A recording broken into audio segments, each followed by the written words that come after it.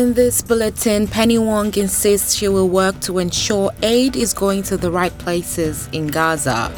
Trade unionists in Western Australia are setting up for another port blockade.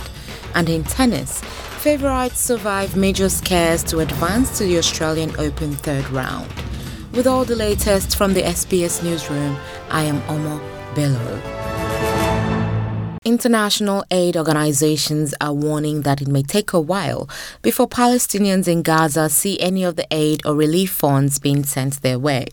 Foreign Minister Penny Wong is in the Middle East and says she has told Palestinian Prime Minister Mohammed Shtayyeh she expects Australia's $21.5 million humanitarian package to be used on healthcare and education services.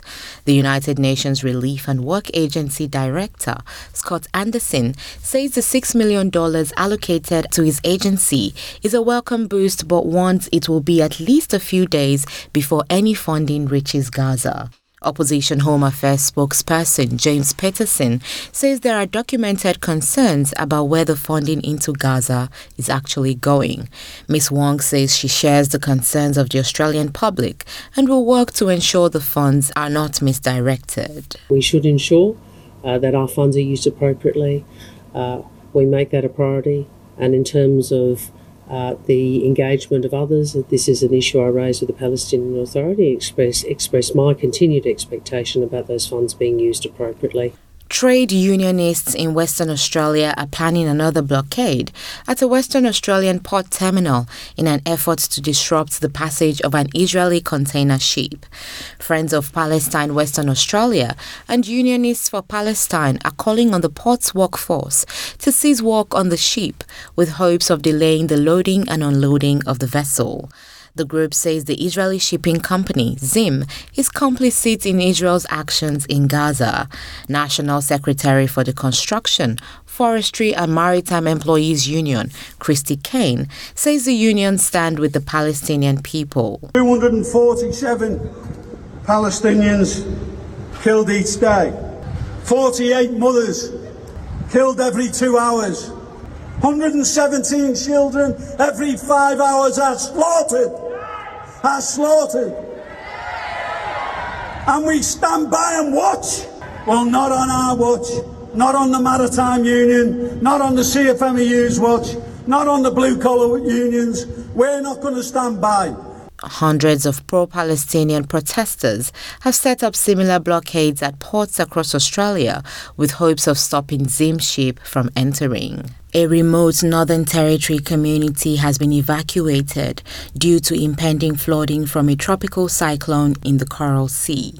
Flooding has stranded motorists and around 100 people have been evacuated from Australia's top end, while far north Queensland prepares for more disaster.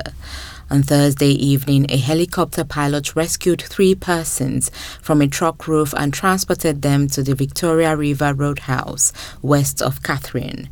About 40 people from Pigeonhole, a community on Billinara Aboriginal Land Trust, surrounded by Victoria River Downs pastoral property, were relocated, while another 50 from Danguragu moved to Kalkarinji.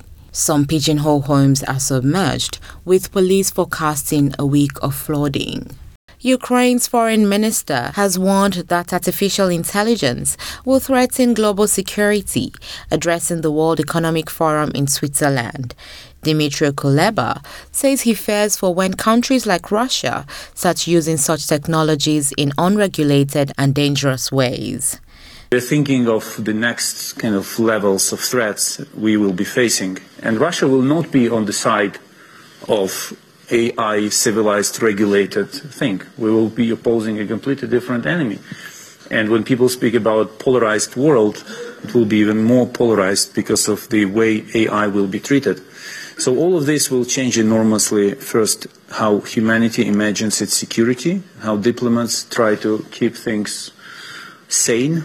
This comes as other global leaders commented on the potential of artificial intelligence, including Ireland's Prime Minister Leo Varadkar, who says the technologies could have enormous benefits, particularly in healthcare. In tennis, Alexander Zverev, Casper Ruud and Iga Swiatek have all survived major scares to advance to the third round of the Australian Open. Polish world number 1 in the women's rankings was tested by the US Daniel Collins but eventually prevailed 6-4, 3-6, 6-4. In the men's singles, world number 6 Alexander Zverev had to dig deep to get past Slovenia's Lukas Klein in a 5-set thriller that ended with a tiebreaker. Australia's Max Purcell also came close to pulling an upset, but world number 11 Casper Ruud proved too much in the final points, taking the crucial tiebreaker to 10-7. I am Omo Bello, and that's all the latest from the SBS Newsroom.